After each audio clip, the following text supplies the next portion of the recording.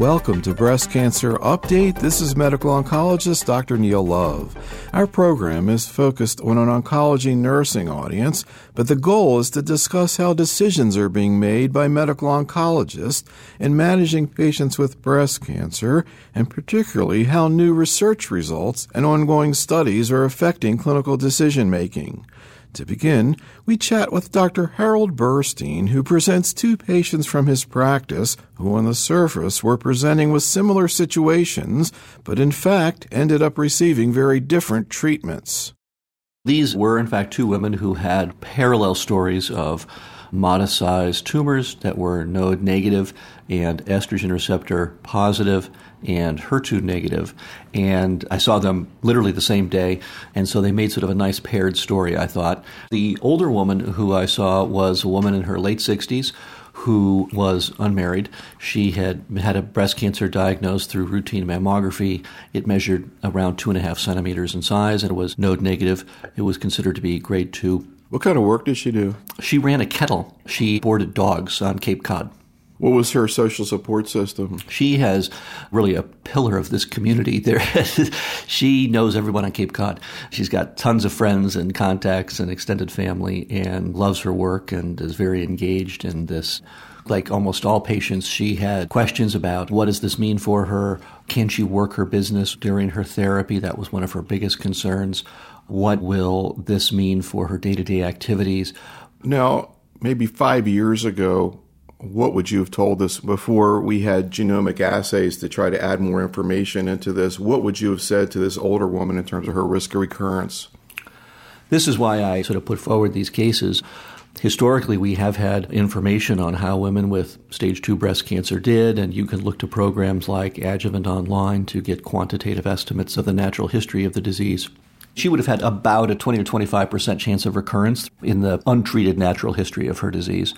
So 25% risk of recurrence without treatment is pretty substantial. Probably most people would want anything they could do to reduce that. What about the other lady in terms of her life situation?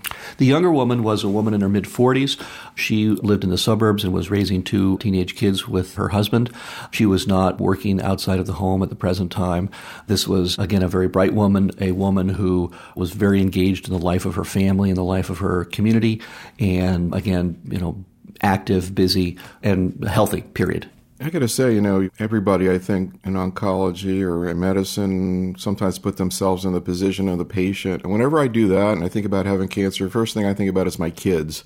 Do you think that's kind of generally true of people who have minor children? I think that probably is universally true. The first question that patients will frame for their prognosis is often framed around their children. Will I be able to see my kids grow up? Will I be able to see my daughter get married, my grandchildren? I think people really visualize their own existence very much in those terms. Do you think that is a big part of why people seem to want to be very proactive often? Well, maybe partly accepting treatments that have toxicities for minimal benefits? I think the language that we use to describe how we treat cancer is a very interesting subject and has been written about, and probably most of the metaphors are not very good ones. People like Susan Sontag have written about metaphors of illness and the idea of a war against an illness or a battle where there's a winner and a loser. And on the one hand, I think people really do feel that way. On the other hand, it probably is not a terrific analogy because, for many women, the issues are far more subtle than that. And of course, every woman is going to do all one can reasonably to prevent the cancer from coming back. And of course, people really are in a battle for their lives.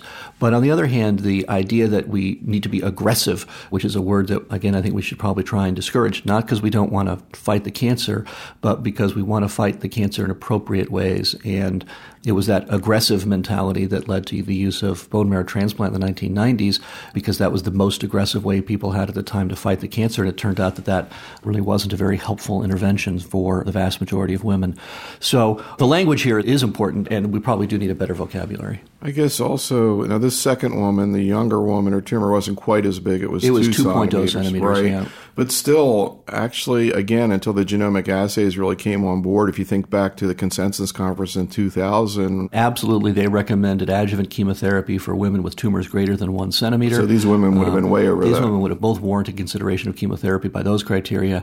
And, historically, if you've looked at the most widely used guidelines like the NCCN guidelines, the woman with a 2.0 centimeter node-negative premenopausal breast cancer would have been strongly encouraged in the States to receive adjuvant chemotherapy. So now, though, things are different. And can you talk about what happened to these two women? So I paired these cases because I think historically we would have said, just as you and I just discussed, that the younger woman clearly warranted chemotherapy and that you would then give her tamoxifen because she would have been premenopausal at the time of her diagnosis. Whereas for the older woman, one would have given her adjuvant endocrine treatment, but the role of chemotherapy would have been imagined to be much smaller. And as you and I ran through those numbers, we were talking about a couple of percentage point impact on disease-free survival. And I think many women in that circumstance might have elected not to take chemotherapy, not universally, but I think that would have been something many women would have chosen not to do.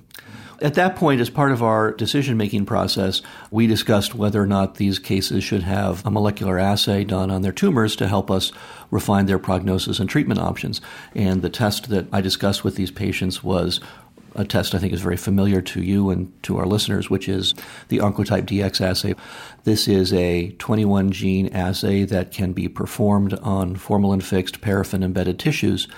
And they have shown that this assay is very effective at predicting outcome in tamoxifen-treated patients who have hormone receptor positive, node negative, and increasingly it looks like node positive breast cancer. And it's useful in two ways. First, it gives a very refined sense of the prognosis with endocrine treatment alone. And secondly, it seems to be able to identify which patients selectively benefit from chemotherapy.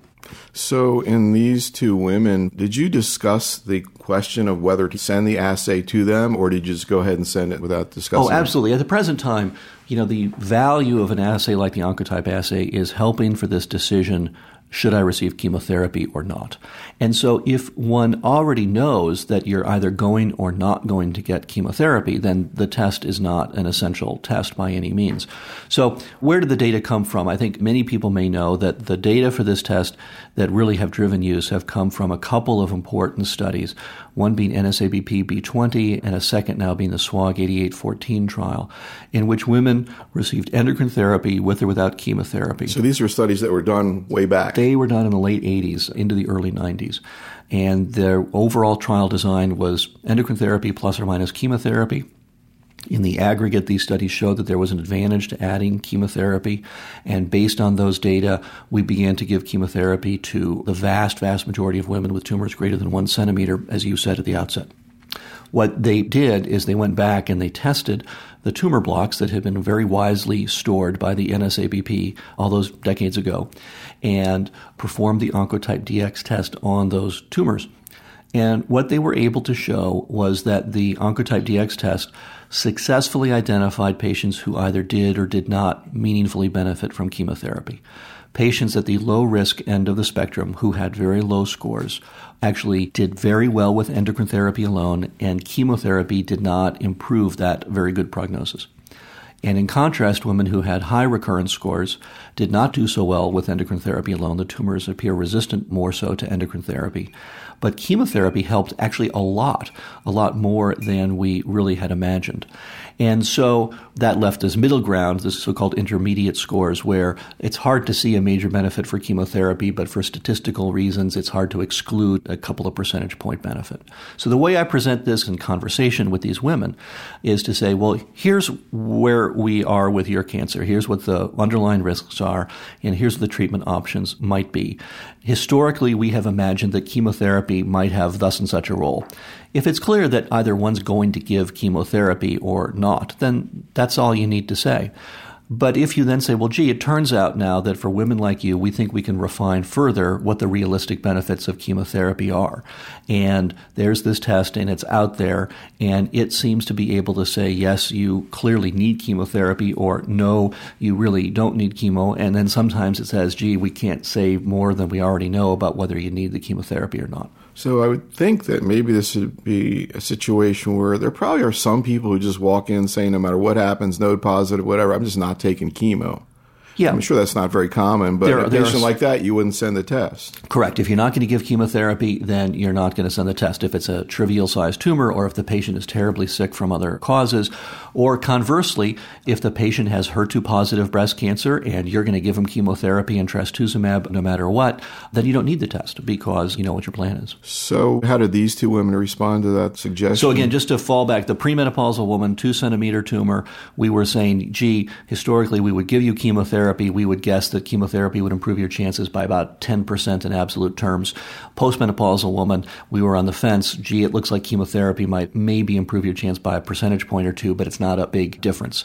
So, I sent along the cases and we did pursue testing, and the testing was very interesting, which is why I, of course, selected these for cases, and somewhat counterintuitive. So it turned out that the premenopausal woman had a test that returned a very low risk score. She was in the single digits on the recurrence score assay, and that translated to less than a 10% chance of recurrence through 10 years of follow-up, and also put her in a group where it did not suggest that chemotherapy would meaningfully contribute to her long-term prognosis. Did she have a high quantitative ER when you actually looked at it?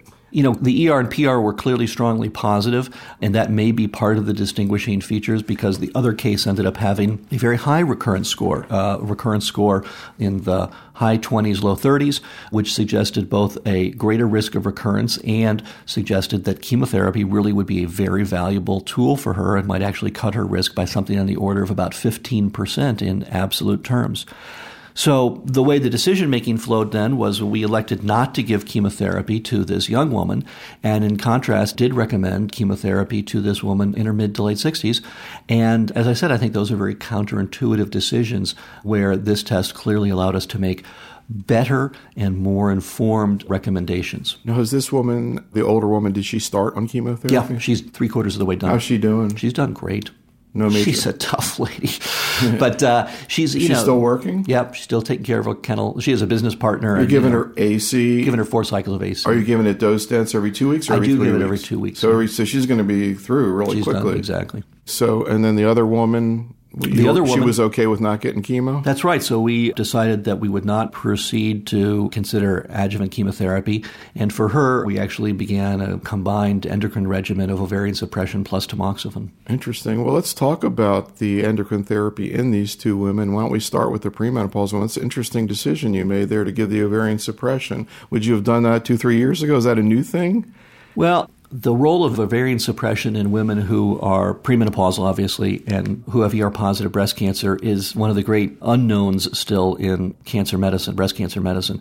You would think, since it's the oldest treatment we have, it's actually the oldest systemic therapy we have in oncology, that we would know exactly how to use it by 1896. Now. That's right. You were there, right? How was that? Those were heady days. They took the ovaries out of some cows or something, I think.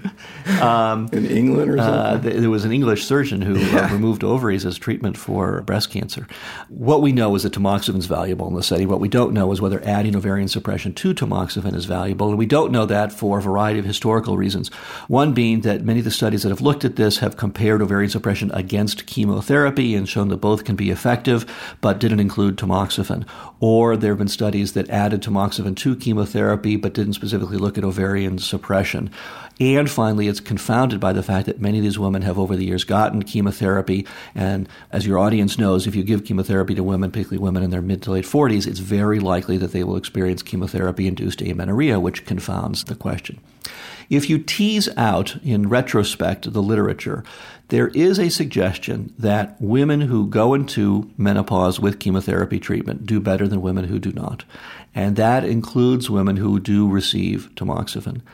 And historically, women who are in their 40s and are more likely to get chemotherapy, and then if you add on tamoxifen, again, do better. And we also know that in and of itself, ovarian suppression can be effective. So one has to connect these dots, but my own read is that if you do connect the dots, that it's possible that adding ovarian suppression to tamoxifen is going to be valuable. We are waiting for the final accrual to a study called the SOFT trial, and I know you and I have talked about that study in the past. This is a trial of tamoxifen alone versus tamoxifen plus ovarian suppression versus ovarian suppression plus an aromatase inhibitor. And the key question there really is whether or not shutting down ovarian function in addition to tamoxifen would be better than tamoxifen alone. So I guess the other thing that's relevant here is that people who are on tamoxifen, I think there's a lot of kind of misunderstanding, and I think a lot of people think that somehow tamoxifen turns off the ovaries, and in fact, particularly premenopausal women actually get elevated estrogen levels on tamoxifen, right? You can get some elevated estrogen levels. Tamoxifen was originally developed as a fertility-stimulating drug. It works by blocking estrogen's ability to stimulate the estrogen receptor, and women can continue to menstruate through tamoxifen. So it's really a dual approach. You have the tamoxifen blocking the receptor, and then you suppress the ovaries to decrease the estrogen level. Right. So the downside of that strategy is that you clearly increase the symptomatology. So the abrupt onset of menopause through ovarian suppression leads to more intensive hot flashes, I think more difficulty with weight management, increased risk of osteoporosis and accelerated osteoporosis. So there's clearly more symptomatology that goes with that. And I guess sort of the other strategy that's being looked at in clinical trials is the idea of, well, there seems to be some advantage of an aromatase inhibitor over tamoxifen in a postmenopausal patient if you essentially make the woman postmenopausal by suppressing her ovaries or taking out her ovaries. Would she be better off having an AI as opposed to tamoxifen in that combination? I guess we're looking at that in clinical trials. Well, we actually have data on that point. The plenary talk at ASCO this past year was the so-called ABC-SG12 trial. That was a randomized study of premenopausal women who received endocrine therapy with ovarian suppression. Everyone got ovarian suppression done with Goserelin, the GnRH analog, and then half the women got tamoxifen and half got the aromatase inhibitor anastrozole. There was absolutely no difference in outcome through 5 or 6 years available information. And so for the moment, these look like equivalent strategies. I guess that wasn't enough to stop the trials, the other trials that are trying to look at that. No, other trials, the SOFT trial is still looking at that, and there's a trial called the TEXT, T-E-X-T trial, which is also looking at that question. It is nearing the end of its accrual. Perhaps with these larger studies, we'll see a little bit of a difference. But I think or for maybe the a moment, toxicity difference, too. It's also possible. I think for the moment, for young women, tamoxifen is the drug of choice, and there are a small fraction of women, a few percentage points probably, but a small fraction, who actually do not successfully suppress ovarian function with a GnRH agonist. And so you start the Leuprolide. Do you also start the tamoxifen at the same time? Yep. So where is she right now exactly? She began her therapy with that a few weeks ago, and will come back to the clinic in about 2 months for her next injection. What do you think some of the things you're going to be interested in asking her when she comes back? I guess menopausal symptoms. Huh? Yeah, you want to confirm that she's got some menopausal symptoms if you're trying to suppress ovarian function, and then you expect to hear about them: hot flashes, night sweats, vaginal dryness, sexual dysfunction. Sometimes women get some of these arthritis or arthralgia symptoms that we see in the AIs. Sometimes the abrupt onset of menopause will also contribute to that. Most women tolerate this reasonably well, especially women, I think, in their 40s who sort of have been anticipating the possibility of menopause in their, not so distant future anyway. And what I typically suggest to these patients is that we continue the Leuprolide for 6 or 12 months. If they are clearly feeling fine or feeling well with the onset of menopause, then they have the option of oophorectomy, or they can just keep getting the shots every 3 months. But I don't go straight to oophorectomy because there are some women who will prove intolerant of these symptoms over time. And if you then stop the Leuprolide, the symptoms will abate. And I guess just in the interest of sort of providing perspective, we should say that a lot of people, I think actually maybe most people would be giving the LHRH agonist every month for concern that maybe every 3 months won't suppress adequately. That's as opposed to the inconvenience of 2 extra visits, and you've decided... That's an interesting question. I'm not aware of data. You may have it on the practice patterns there. For most women, in our experience, the every 3-month Leuprolide as a depot injection seems to work very well. Again, there is that caveat that a few women won't functionally suppress their ovaries. I think there are a lot of people, particularly investigators, who get nervous about every 3 months in the adjuvant setting. A lot of people in the metastatic setting are open to that. But there's a substantial portion who do what you are doing, that's for sure also. So this woman's now in her hormone therapy. We'll see how she's doing. What about the other lady? She's almost done her chemo. What kind of hormones have you discussed with her? So she had a tumor that was ER positive but PR negative. That was known both from her traditional pathology review and from some of the Oncotype DX information. And that probably accounts to some degree for the higher Oncotype DX score and some of the resistance to endocrine therapy. For her, we also compared and contrasted the side effect profiles of AIs and tamoxifen and discussed specifically an upfront use of an aromatase inhibitor versus a sequential treatment program of tamoxifen followed by an AI. And she's going to start on an AI after she's done with her chemotherapy and radiotherapy. What were the key things that you laid out for her in terms of risks or side effects of tamoxifen versus AIs? Well, tamoxifen and AIs are more similar in many respects than they are different in terms of their side effects. They both can be associated with hot flashes and night sweats and other menopausal symptoms. Tamoxifen very rarely can be associated with uterine cancer or thromboembolism, DVT in particular, though those are rare and average less than 1% of the patients each. The aromatase inhibitors can be associated with accelerated osteoporosis, more profound genitourinary symptoms and sexual dysfunction, and this arthralgia syndrome of stiffness and achiness in the joints. What was this woman's bone density? We were checking it. She hadn't had a problem with bone density in the past, but it hadn't been measured again in a couple of years. So we'll check it at baseline when we start her AI. So if, in fact, let's say it turns out to be normal bone density, what would you tell her about her risk of getting osteoporosis or a fracture? In the retrospective work that's been done in the AI trials, women who have normal bone density at baseline seem to be at lower risk for developing clinically significant osteopenia or osteoporosis with AI treatment than women who have some deficiency in bone density at baseline. In New England, in women in their 60s, almost everybody's got some osteopenia. And maybe that's because we don't get enough sunshine, but it's actually fairly prevalent. There's been a lot of discussion about the arthralgias, and we're starting to see a lot of papers trying to study what's going on in those patients. Any thoughts about what the mechanism is or why they get this?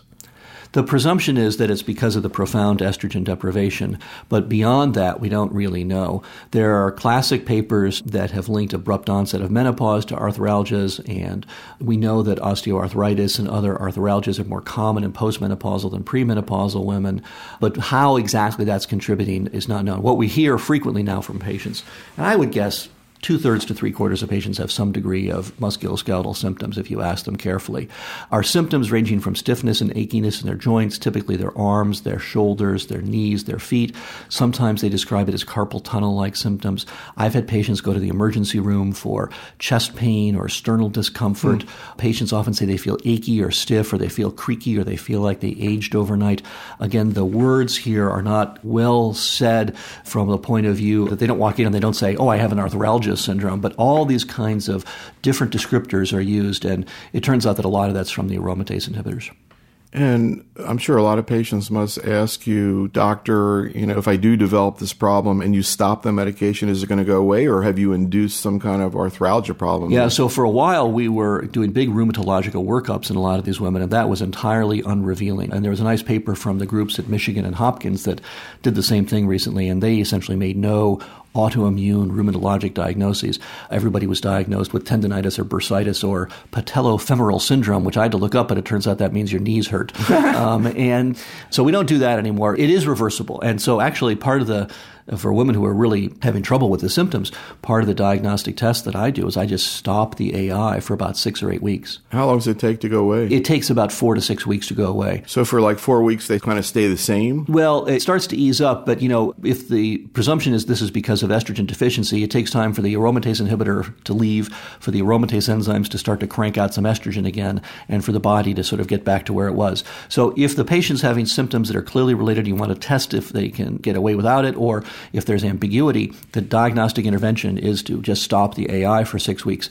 And if the patient comes back and says, oh, my symptoms are the same, well, then you know it wasn't the aromatase inhibitor. And if they come back and say, oh, I feel like a new woman, then you've made your diagnosis. To what extent do you see so-called tachyphylaxis for this? In other words, if you just continue the therapy, that the arthralgias get better? I think many women, especially those who have milder symptoms, it probably does improve over time. It's not clear that any specific treatment helps. A lot of women report taking acetaminophen or anti-inflammatory drugs over the counter, but it doesn't seem to do much. But, clearly after a couple years, most women sort of have this as less of a burdensome problem. There's a small fraction of women where they're really miserable, and for them, usually you have to think about either stopping the AI or what I typically do is just switch them to tamoxifen. And that's so weird, too, because when you talk about this being the result of lowering serum estrogens, all 3 of the available AIs do that similarly, not exactly the same. But you hear so many stories about women who have terrible problems on one AI and 0 problems on another. It's kind of strange. Yes, and that doesn't make sense. You have to wonder if the other one is really suppressing their estrogen levels as efficiently for whatever reason. Or maybe if they continued on the other one, maybe it would have gotten better. Could have. It's something we don't really know a lot about. Now, you mentioned that for both of these women, you would have looked at their situation very differently if the tumor had been HER2 positive. Right. So let's talk about that in the context of these two women. First, maybe just a follow-up in terms of what we were talking about Oncotype. I meant to ask you before. There is another genomic test that is available right now in the United States called MammaPrint. Right. What's that, and how does it compare to Oncotype? So MammaPrint is a 70-gene expression array which uses a signature based on the analysis of 70 different genes to classify the tumor as having a good or a bad prognosis. This test was developed principally in the Netherlands, and its outcomes have been principally verified amongst patients who did not receive adjuvant therapy, either hormones or chemotherapy. And so really it's a test that gets more to the natural history of the disease. The test is FDA approved, but it has had very little uptake in the U.S. for a couple of reasons. One is that technically it is performed on fresh frozen tissue. So you need to have a fresh piece of tissue that has been set aside, frozen in an appropriate fashion, and then sent for laboratory testing. And that is not the way that we routinely process either core biopsy or excisional biopsy specimens for most breast cancer patients. So you can't go back through the pathology lab and say, oh, you know that tumor that we took out 10 days ago, please send it for MammaPrint, because it just won't be technically doable. Which is something we can do with Oncotype. And that is doable with Oncotype. And so because that's the way we process all tissues for all biopsies, the requirement for fresh frozen tissue has really limited wide clinical use. And most of the new technologies that are being developed for these kinds of molecular gene expression array tests for both breast cancer and other tumors have figured that out, and they're going to go ahead with fixed tissue analysis. The second problem is that the test describes the natural history of the disease in sort of a good or a bad outcome, but it's not linked to a clinical treatment decision. So even if you have a good outcome, it doesn't tell you that you wouldn't do a bit better if you got chemotherapy or hormone therapy.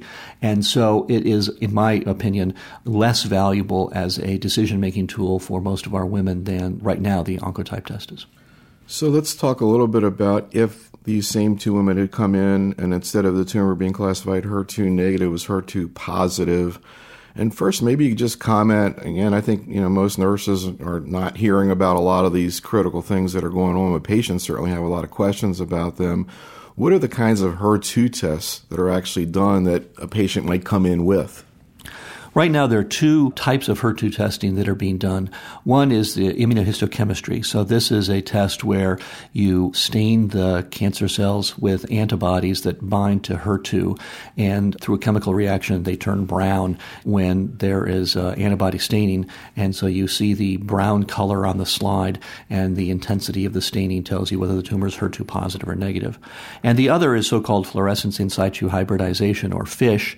And in that test, you measure the number of copies of the HER2/neu oncogene in the cancer cell using a fluorescence dye. And because in HER2-positive tumors there is so-called amplification, or multiple copies of the HER2/neu gene in the cancer cell, you can look at how many copies of the HER2 gene there are in the cancer cell and compare that to how many copies of sort of the normal 2 copies of most genes that are in the cell, and you get a ratio. And if that ratio is 2.0 or greater, it's considered to be HER2 positive. So let's assume, again, both these women had HER2-positive tumors. How would you be thinking through their therapy? Well, for women who have 2-centimeter tumors that are HER2 positive, I think universally we would be recommending trastuzumab-based therapy to these women, and that means trastuzumab with chemotherapy.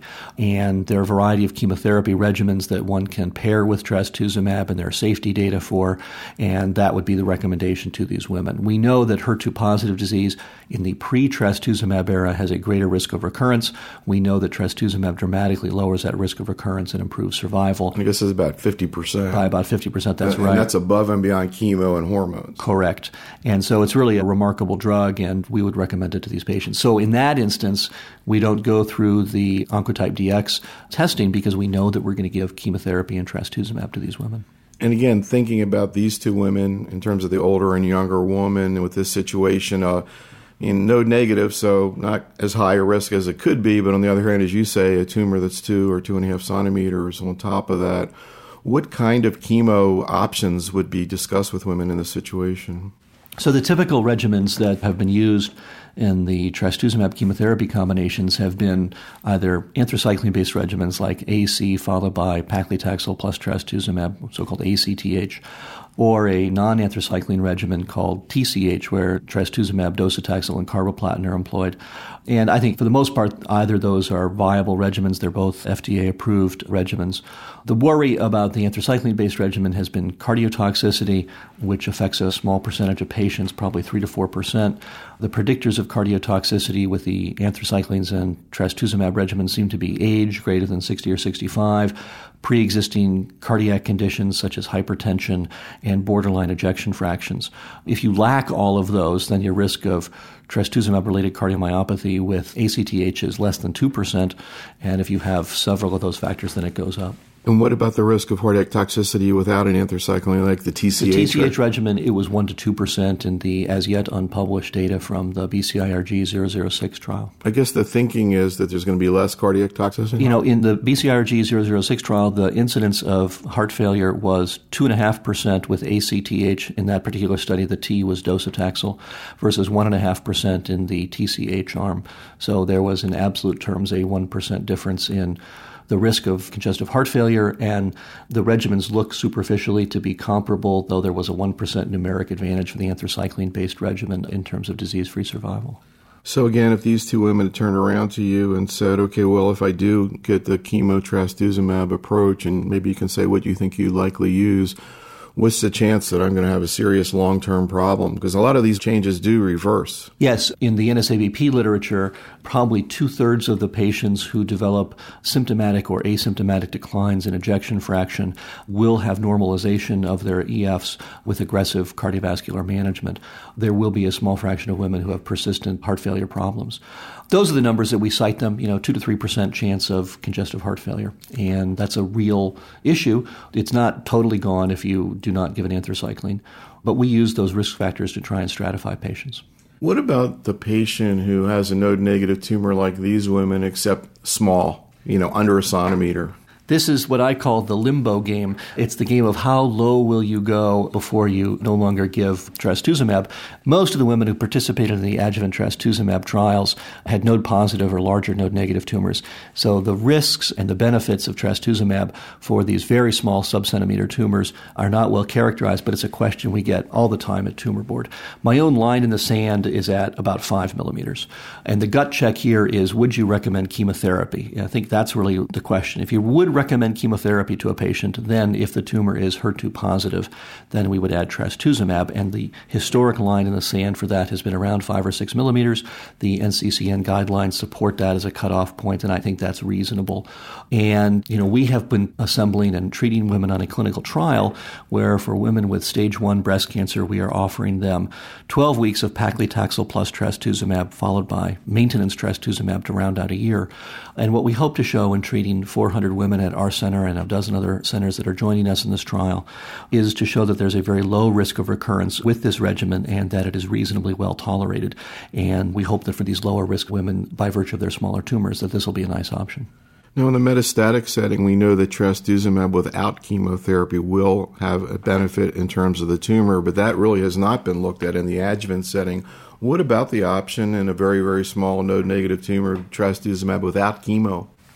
It's a great question, and one we get asked. Unfortunately, we just don't have data. And if you compare the single agent or so-called monotherapy treatment with trastuzumab in metastatic disease, a couple things stand out. One is that there really is this interesting fraction of about 20% of patients who have very long periods of tumor control with trastuzumab alone. We wish we knew who they were.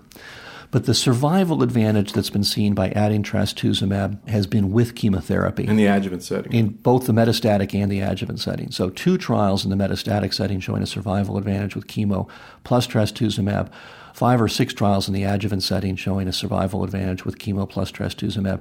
There is something about the synergy between chemotherapy and trastuzumab that I think is very genuine. So I have in a couple of instances given monotherapy adjuvant trastuzumab, but I think one is hard-pressed to actually show that that is as effective a treatment.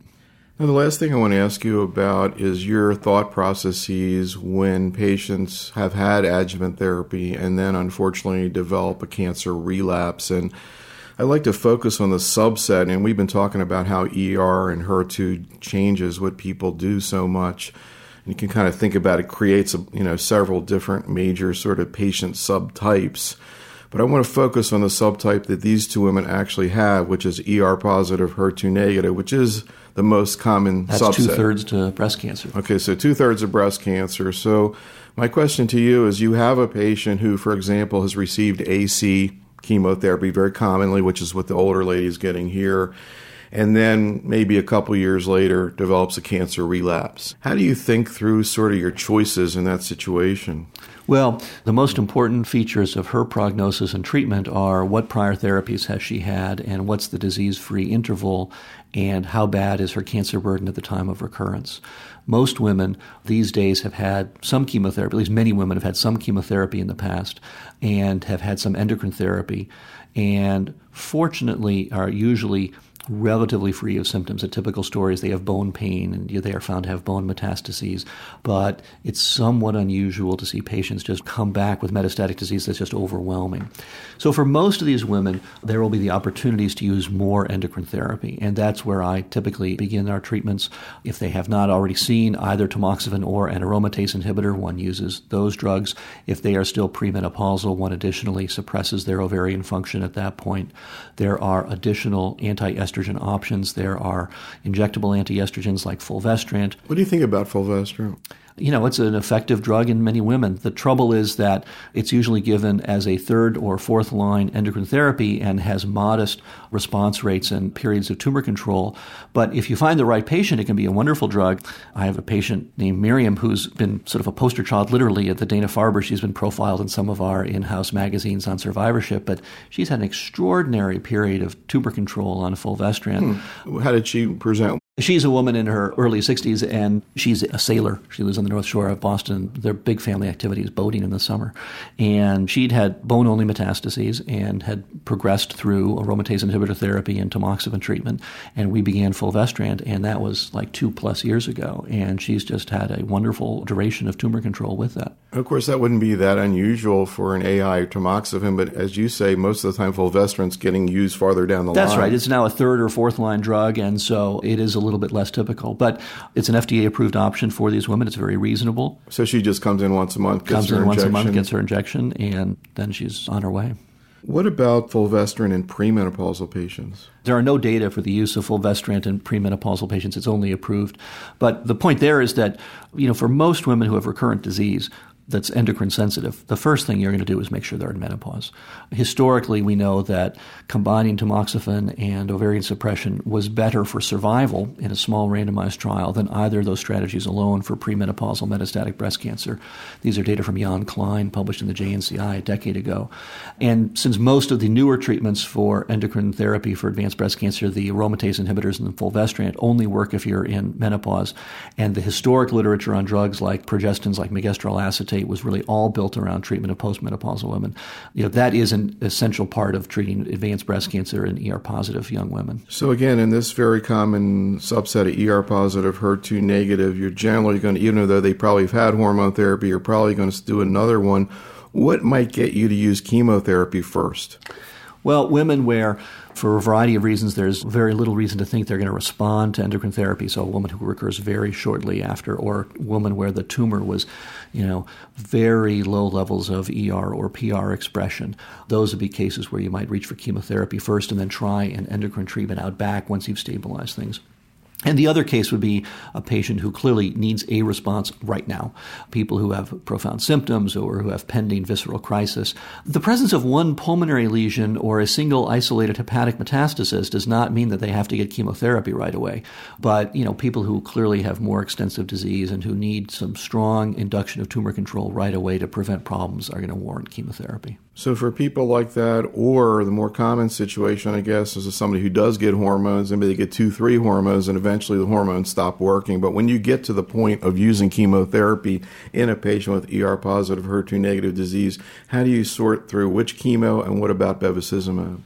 Well, there's tremendous heterogeneity, both in our practice and in practices across the country. And you've described some of this in the work and the projects that you've done. I think there's probably more variability in the selection of chemotherapy drugs for metastatic breast cancer than in almost any other treatment issue in breast cancer management. There are a lot of drugs that are active in advanced breast cancer. There are anthracyclines and alkylators and taxanes and vincas and antimetabolites and so on and so forth. And experienced clinicians know that these all have different side effects and different logistics of therapy.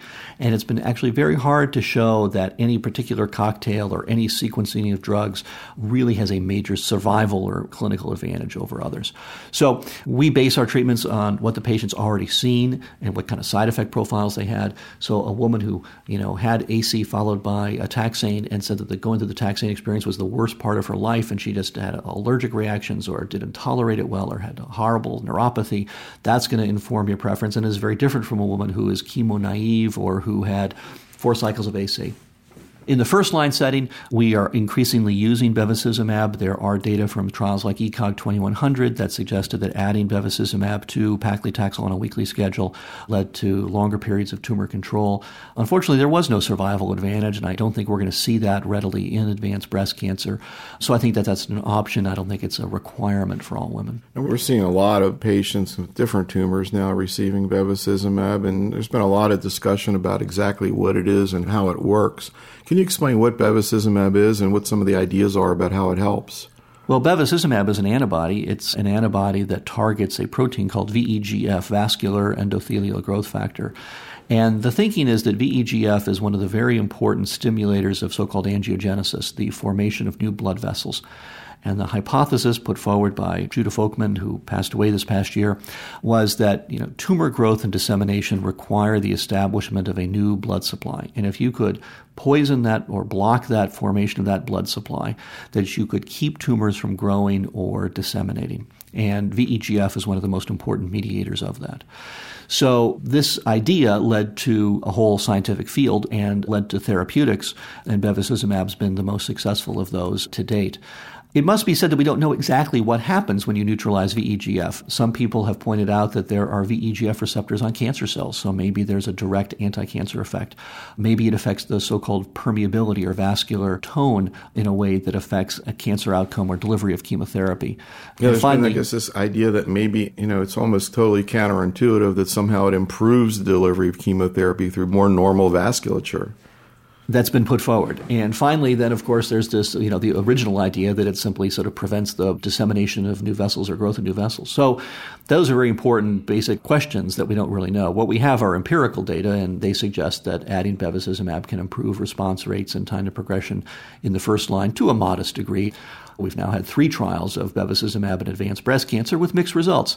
The first study that Kathy Miller published of capecitabine plus or minus bevacizumab for women who'd already had an anthracycline and a taxane showed no clinically meaningful advantage for bevacizumab. ECOG 2100, which Kathy also published in the New England Journal of Medicine, showed a major improvement in progression-free survival and response without a difference in overall survival. And the third trial that was presented this summer at our ASCO meeting, the so-called AVADO trial, which was a study of docetaxel plus or minus bevacizumab in the first-line treatment, was statistically significant but was sort of a disappointment that the benefits in terms of really shifting the curves were quite modest. The time to progression went from something like 8 to about 9 months by adding bevacizumab, which is a far cry from the kinds of benefit we'd seen in ECOG 2100. Which was really like 6 months different. There was a 6, that's right. It went from about 5.5 out to 11 months. Which is, quite a difference. And I guess that's just a median. What about the downside? Well, bevacizumab therapy does bring its unique toxicities. There is a risk of high blood pressure. Probably about a third of women would have elevations in blood pressure such that they need to start an antihypertensive drug. Women seem to be at risk for what I call the Avastin snots, which is a syndrome of nasal congestion and often uncomfortable sort of nasal secretions, which are frequently blood-tinged. That's a frequent problem. There are still lingering concerns about wound healing issues in patients who are taking bevacizumab. What do you do with people getting ports? We try and avoid any elective surgical procedures in patients who are getting bevacizumab-based therapy. So, many of our women simply go without ports, and that's okay as long as we can get ready IV access. If you do need to put one in, what do you do? We try and interrupt the bevacizumab for some period of time before and after. This is something we don't really have data for, but I try and stop 6 or 8 weeks beforehand. Really? Yeah. I hear a lot of people talking about a week for ports. Well, that doesn't make any sense because, bevacizumab is an antibody. It's the same exact antibody as trastuzumab, except that the specificity determining region is different. The half-life is 2 to 3 weeks. And so stopping the drug tomorrow, you still have circulating levels for at least a month.